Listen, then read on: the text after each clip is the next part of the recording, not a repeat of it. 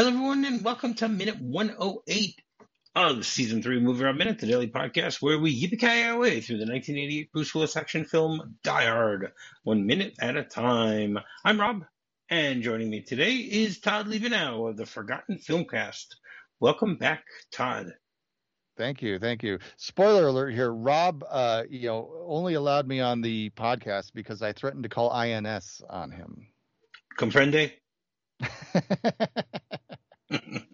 Just watch your ass. All right, so Minute 108 begins with John getting sappier and ends with Thornburg threatening Paulina. So yesterday's minute was a minute where John really was, just bearing his soul, letting his bleeding heart out, along with his bleeding feet, I guess you can say. And yes, bleeding hearts and bleeding feet. That's right. And today we continue with the end of that, where John basically says, he started saying yesterday, I want you to tell her that. I want you to tell her that. John said he was sorry. Okay? You got that, man? And Al responds, yeah, I got it, John. But you can tell her that yourself. You just watch your ass and you'll make it out of there. You hear me? And, I like the encouragement. I like the way that this movie takes these two characters and, who have not met each other yet. Okay. And for anyone who's seen the movie, we know that they have like a minute together later on. That's about it. It's not as if they're going to have that much screen time together throughout or whatever, but they build such a great camaraderie between the two of them just via their conversations here. Even though Al doesn't really know who John is. John knows that Al's a cop. And after a while, Al finds out that John's a cop, but he doesn't know any information about the fact that he's a cop. So he and the way that the two of them, the way that their conversations go is just great. It's the type of conversation that you want to hear. Yeah, I agree. I mean, you may have covered it on some other previous episodes, but the time I've been here, we haven't really talked about what a great character Al is, and just the dynamic between these two, the camaraderie. I mean, Al is one of the. I don't really want to call him a sidekick, but he's one of the great movie sidekicks of all time. He's the type of guy that you watch this and you go, everybody needs an Al in their life. You know what I mean? Do you have an Al in your life? Oh, yes, I would say that I do. I've, probably spread out among a number of people, various friends, my wife, I would probably consider an Al. Just don't call her Al, I could actually, because that is her initials. Her first name is Amy, and since she married me, her last name starts with an L. So I could call her Al. I guess. Yeah, good luck with that one. Yeah. I don't know your wife, but I don't think that'll fly. If you tell her I want to call you Al because you're my Al of Die Hard, Yeah. But I mean, again, we talked last time, about moments that play into things we see later in the movie and such. And, just this scene and the way that Al, responds to John, I think plays into what we see later on when they do finally meet and, where they know each other just by looking at each other, they don't have to say, this is John, this is Al. They connect right away. And so, yeah, it's a great moment. Al is such a great, listener, a great encourager. Like I said, he's the type of guy we all need in our lives. Yeah. Okay. That's fair. So he says to John, watch your ass. Okay. What do you think that phrase means? Well, it means I think it's a variation on watch your back, basically, because watch your back was always to say, like be aware, be tuned into what's happening, that type of thing. And I think that that this version of that phrase is just kind of a, as we said last time, a more colorful version, shall we say? Colorful metaphors. So it Yes. basically means, be careful. The full phrase is mind your backs, keep your toes, and watch your ass. That's the full phrase that's usually that's used. So at this point, then John responds to Al by saying, "Well, I guess that's all up to the man upstairs." And I love the way that we can see the light bulb popping up above the head of John. Yes. He as he's saying that, he says, "Well, that's up to the man upstairs," and then he's looking up and going, "Wait a second." Yeah. It's a great moment. And it's almost like, I mean, he's using the phrase "the man upstairs," as it's been used for ages there, and then at the same time he's almost referring to Hans specifically there, because as we've just seen the last 2 minutes here, he's spilling his guts. He's not sure he's going to make it out alive. It's almost like he's kind of saying, like, what happens here is all up to that guy that I just tussled with a few minutes ago, the man upstairs, the guy I met upstairs. And then suddenly the light bulb goes off and he goes, "Oh, there's more to this plan than what I realized." Right. It's true. So when do you think the first known use of the phrase "man upstairs" was? The man upstairs, I have no idea, but I'm gonna guess it might have been like in the context of I want to say something literary, like a book or something like that. It was literary. To God as the man upstairs. It's literal. Yeah. It's from 1943. Okay, and it's the original phrase was as luck, fate, or the man upstairs would have it, the storm subsides by morning. That's the. I mean, obviously, not getting into bouts of religion or things like, or faith and things like that, but basically they're talking about God, but I love the way that basically John now makes a correlation between Hans and God, from the perspective that, okay, Hans is the guy who's, arranging everything from upstairs, that type of thing. Right. He's not saying that Hans is God, but what he's saying is that Hans is, manipulating. I don't know if manipulating. Oh, that's a bad word to use. Yeah, no, he's the one in control of the situation right now. Yes, yeah. He's the one making the situation as it is and things like that. Absolutely. I think that works really well for them to make that type of correlation here. And it also works as, the double meaning of, okay, the man upstairs is God, but wait a second, the man upstairs here was Hans. So he can think about that. And at this point, Al seems to think that he's lost John, because John is deep in thought, trying to figure this whole thing out. And he goes, John. And then John verbally says out loud, "What the f were you doing upstairs, Hans?" And like, he doesn't say it into the radio. He's saying it to us, basically, because at this point, he's basically telling the audience what he's thinking. Yeah, well, he's talking his way through it, which is something we've seen him do throughout the film. There's the moment where he's kind of beating himself up for not stepping in when Takagi was at risk. He says, "Why didn't you do something, John?" He says, "'Cause you'd be dead too." Right, he gives himself the answers. Thinking out loud. So, right. So this is something he does throughout the film. He's a think out loud type of guy. Right, but I think it's more for us. Well, yeah. I mean, from a script writing standpoint, having a character think out loud is totally to give the audience information. Yes. Completely, and it works. He definitely is able to give us enough information when he does that.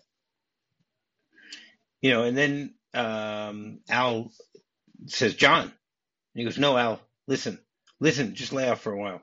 I got to check on something." and you can see the confusion on Al's face when he says that to him. So it's a nice way for them to to end this scene, this conversation between the two of them. I mean, it starts off, it starts off with John opening his heart and moving it, and it gets sappier and sappier and sappier, and then one phrase during this conversation just completely changes the direction of things. Yeah, it snaps him back. He's been, like you said, he's kind of been losing hope through this moment of spilling his guts, and then he says something that just triggers him back into policeman mode. What were you doing here? Why were you up here? You shouldn't have been up here. Also, John doesn't necessarily know that Hans doesn't have any. He doesn't have as many minions to help him here. So, John knows he's taken out a few, but still, he doesn't know the exact number. He's always guessing at the number of terrorists / thieves. Do you know how many there are? Did you count? Yeah. Didn't they say 12 at one point? But I don't know if that was accurate. They do say 12. Because Al says something, Al says something about, he's the reason that you're dealing with 8 terrorists instead of 12. Yes, he does that phrase, and there's numerous times throughout the movie that they refer to them as 12, but if you count them, you get 13. So again, it's a baker's dozen, not dozen. You put Al Leong is in his own category, so you don't lump him in with everybody else. Okay, that's the way that. Because he's the chocolate-eating man. Yeah, that makes sense. And then we see Al's confusion by this comment and trying to figure out what John's really talking about. But I guess he says to himself, "All right, this guy is a seasoned, cop. He's a badge. He's a seasoned badge." So therefore, he's going to let him have his little bit of time to think things through. And then the scene changes, and we're back to our good friend Thornburg. That's William Atherton, man. One of the great. I mean, we talked about the word jerk last time. One of the great jerks of 80s movies. I actually just rewatched one of your favorite movies from '84 that features Atherton. I saw Ghostbusters just the other day again. So Ghostbusters, yeah.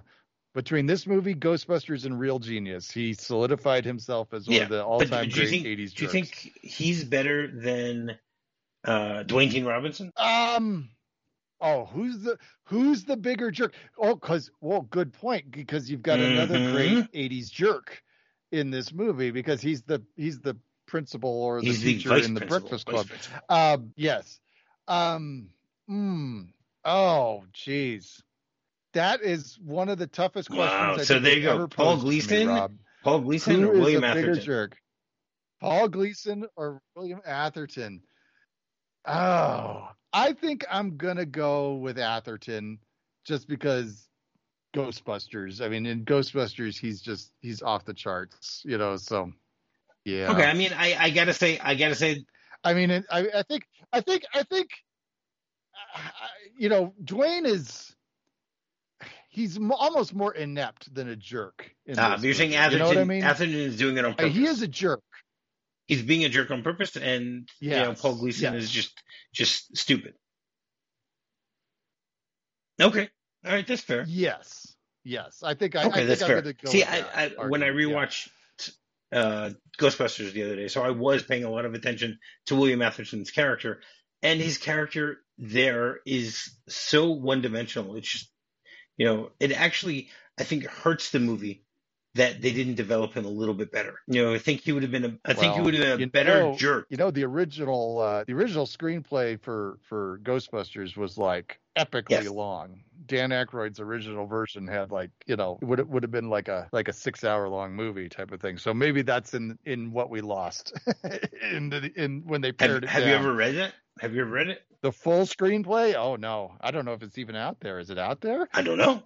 Yeah, I didn't know until you just mentioned right now that there was a 6-hour version. My of understanding the of that whole thing was that I want to say it was one of the first times Aykroyd had really done like a movie screenplay. So he didn't even have a context for how long it should be, type of a thing. And he had this epic thing, and I want to say Ivan Reitman was like, well, you've got some good stuff here, but it needs to be more manageable. And that's kind of where Harold Ramis came in more. And I think he helped bring it down to what we have today. But Right. anyway, But again, we could have had Belushi in there. We could have had Eddie Murphy. it's another one that I'm sure other folks have done it by the minute. But yeah, the day you're up for Ghostbusters, I'm there, buddy. No, it's already been done. Die Hard's been done also, but the reason I redid Die Hard is because I'm going to do the whole series. So that is the plan. So you can't start a series at number 2. And, they only did number 1. Number 1 was, remember last year you and I were on the group Movies by Minute project from 2022 where we did Silverado together. Right. So right. Die Hard was the very first group project 5 years ago. Okay. But which I wasn't part of the community back then, so I didn't do it. So, but if you're interested, Bubba Wheat every week does a comparison between my episodes and those episodes, and interesting, and chooses which one he thinks is more interesting. So there are weeks I'm happier with Bubba than others, but All right, so now we know if there's any falling out between MovieRob and Bubba Wheat. No, there won't be falling out. But we just doesn't like that I spent like 20 minutes of our episode last season talking about the Amish people, just because we saw a horse and buggy, But whatever. Sorry, Bubba. I know you don't like it, so that's fine. You can listen. You're always welcome back if you want. One of the best sights I ever saw in my life that I just gave me a wonderful chuckle was when I was in Lancaster, Pennsylvania, which of course is Amish country. And I went out to eat and I pulled into the parking lot of a Fudruckers and there was a horse and buggy parked there. So there you go. Apparently the Amish do Fudruckers. Apparently.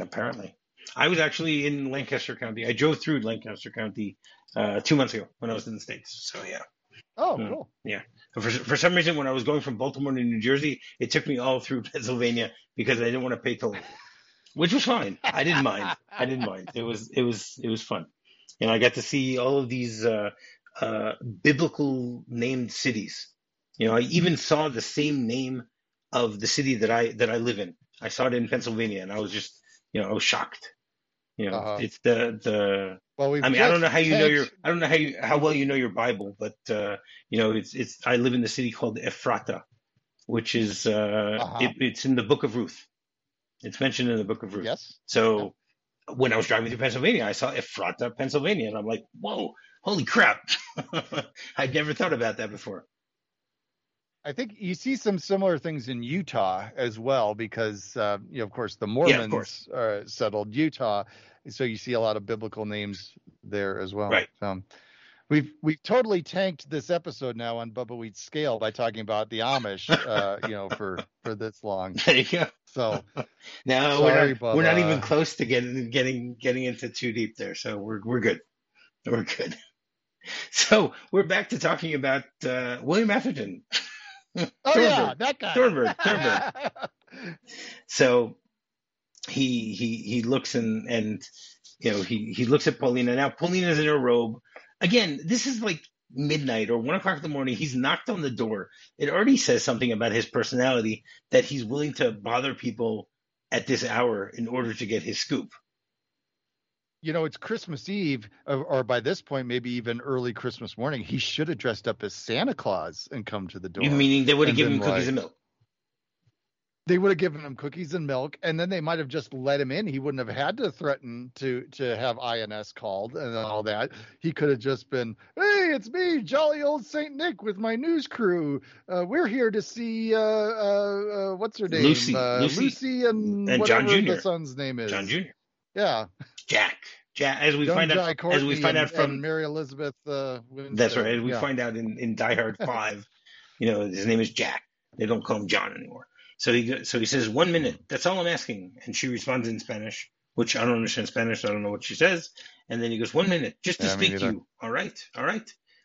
get back. He pushes back his cameraman and stuff like that, and he goes, back off. Like they're the aggressors Exactly. in all this. Yeah. Back off. All right. All right. He says, look, you let me in right now, or I call the INS. Comprende? So he's really showing how much of a jerk he is with this. That is not something that you do at this hour. Just you don't do it any hour, but this hour in particular. He's she's actually stupid. She answered the door. I know. I mean, not only do you not answer the door at midnight or whatever, but I mean, it's Los Angeles, folks. I mean, don't try to pretend that it's not a high crime city. Well, that goes back to what you said. Maybe she thought it was Santa. That's true. Yeah. I mean, there you go. It's Tim Allen there at the door. That's right. There you go. Now, do you know what the INS is? This one I know. It's the Immigration and Naturalization Services, I think. Sir, is that the services? Yeah. Very good. Yeah. Yes. Of course, I was thinking, watching this today, they probably would have said, I'm calling ICE instead of I'm calling INS, just because. Well, because they changed the name. Yeah. The INS was only around for a total of 89 years, from 1933 till 2003. Mm-hmm. Okay, it's part of the U.S. Department of Labor. Well, actually, it started off as part of the Department of Labor from 33 to 40, and then from 40 to 2003, it was part of the Department of Justice. And then they changed the name to the U.S. Citizenship and Immigration Services, followed by the U.S. Immigration and Customs Enforcement, which is ICE, as you said. First it was USCIS, then ICE, and then U.S. Customs and Border Protection. Sorry, it was transferred into all three of these. I'm sorry. Mm-hmm. So you have the first one is U.S. Citizenship and Immigration Services, USCIS, U.S. Immigration and Customs Service Enforcement, ICE, and U.S. Customs and Border Protection, CBP, which are all part of the Department of Homeland Security. Mm-hmm. They make sure that people are doing the right thing. So the mission of the INS is they administered federal immigration laws and regulations, including the Immigration and Nationality Act. Its officers inspected foreigners arriving at the official port of entry, detecting and deterring illegal entry between the ports with the assistance of the Border Patrol, which is a component of the INS, and by sea, and conducting investigations of criminals and administrative violations of the Act. The INS also adjudicated applications for permanent residency, green cards, change of status, naturalization, the process with which an alien foreign-born person becomes a citizen, and similar matters. Okay, after the Civil War, there were states that were starting to pass their own immigration laws, which prompted the Supreme Court in 1876 to rule that immigration is only something that the federal government can deal with, and it's not something the states can do. Mm-hmm. So in 1891, they had the Immigration Act, which established an Office of the Superintendent of Immigration, which was part of the Treasury Department. And this office was responsible for admitting, rejecting, and processing all immigrants seeking admission to the United States, and for implementing national immigration policy. So in other words, those are all the people that used to, we'd see in movies, working in the Statue of Liberty on Ellis Island. Right. I I know that my grandfather showed up. I actually found the manifest where I found the manifest where my great grandfather came into the U.S. and then found the manifest where my great grandmother came 2 years later with their two kids, which excellent. To me is just baffling. That back to the 120 years ago, because it was in 1901. I think he came in 1901 and she came in 1903, or maybe I don't remember the exact years. It was like a 2-year gap between the two of them and stuff like. And to me, it just baffles that married couples would be able to separate for so long in order to raise the money to bring the other one over. Yeah, that type of thing. So you can go onto the Ellis Island website and search for names and find when people came in, and they'll tell you like the name of the ship and all that stuff. It's really, really cool information. I know my wife, she loves digging into that kind of stuff, and there's like various sites where people volunteer and, try to decipher, some of the scribbled writing that's on those documents and things. And, she's Yeah. helped out with things like that before. So yeah, it's cool stuff. I mean, it's wild to think that, we have some of those records that were, like we say, scribbled on paper, long before we had computers to keep track of all this stuff, and it still exists Yeah. out there. And then, and the fact that someone actually spends the time now, doing the data transfer, Yeah. hand by hand, by hand, of putting all that Mhm. information into their system is also very cool. Yeah. And I mean, that's pretty much how this minute ends. So, comprende? I do comprende. Yes. Comprende means understand, right? I That's the believe Spanish for understand. that's the way I've always interpreted it, but I always say that the extent of what I know in Spanish is what they taught me on Sesame Street. Uno, dos, tres, Okay, that whole thing, that makes sense. You'd think That I'd know definitely makes a more lot of living in sense. Denver because we do have a pretty high percentage of Spanish speakers here in our region, but nope, I don't know it very well, I'm afraid. Okay. All right. Anything else you want to say before we get into the script? No, let's go for it. All right. So the script does have a few minor changes here. So McLean says, Powell says to McLean, just watch your ass and you'll make it. So McLean goes, I hope so. But that's up to the guy upstairs. Pause, struck by a thought, upstairs, thinking to himself, Hans, you bastard, what were you doing? So it's interesting that in the script it's toned down. I wonder if that was an ad lib by Bruce Willis to change that, or Yeah. McTiernan told him, no, you got to swear. Like looking Back to the Future, swear, George. Yes. Do you really think I should swear like that? Hey, you, get your damn hands off of her. You really think I should swear like that? Yes, George. Swear, goddammit, swear. And then Powell goes, Roy? So I like the fact that in the script, we've mentioned this a few times, he keeps calling him Roy instead of John, even though he knows his name is John. Yeah. And then McLean goes, stand by, Powell. I got to check something out. He moves towards the door, limping hurriedly out of the room. And then it says they cut to Holly's front door. Thornburg's got one foot literally in the doorway, but since Paulina still has the chain on, it's not quite enough. So, in the movie, there's no chain she's on outside. it in the movie. Yeah. She's outside. And then then she says, I'm sorry. Mrs. Holly says I couldn't let strangers in. Strangers? I'm with KFLW TV. That's affiliated with the FCC, and I'm sure you know that's the United States government, just like the INS. And then it says, as she wavers. So it's fun that they do it that way. That's an interesting change because I think the way they do it in the movie, again, just solidifies, Atherton as being a jerk. Yes. The way it's written in the script there is a little more playful, which yes, yeah, for sure.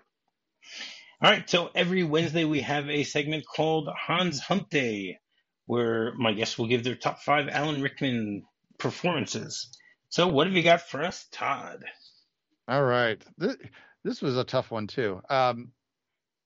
If it was easy, I wouldn't give it to you as an assignment. Come on.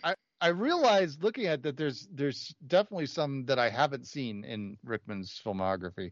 And there's also a large percentage of movies that are all devoted to one character. Which you should only pick one of those. I would, yeah. Well, so number 5, I actually went with a voice performance and picked The Hitchhiker's Guide to the Galaxy because I love what he brings to the character of Marvin in that. For 4, I did go with my Harry Potter one, and because they all kind of blurred together for me and I haven't seen them in a while, I just picked the first one, Harry Potter and the Sorcerer's Stone, mainly because I do think Rickman is very strong in that and how he establishes the character of Snape. There might be some intricacies and nuances that, in the other films, but again, they're not terribly fresh in my mind at the moment, so I just went with the first one. Okay, that's fair.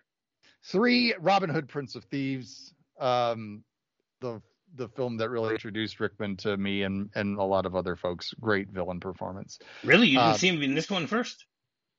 No. Oh, wait. No, let me think about that.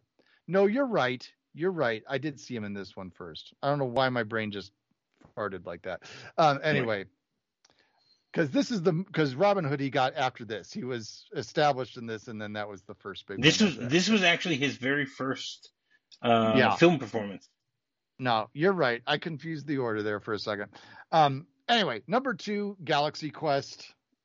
I mean, by Grabthar's hammer. Oh, it's so fantastic. And then number 1, of course, is Die Hard, without question. Okay, excellent. Thank you very much for that, Todd.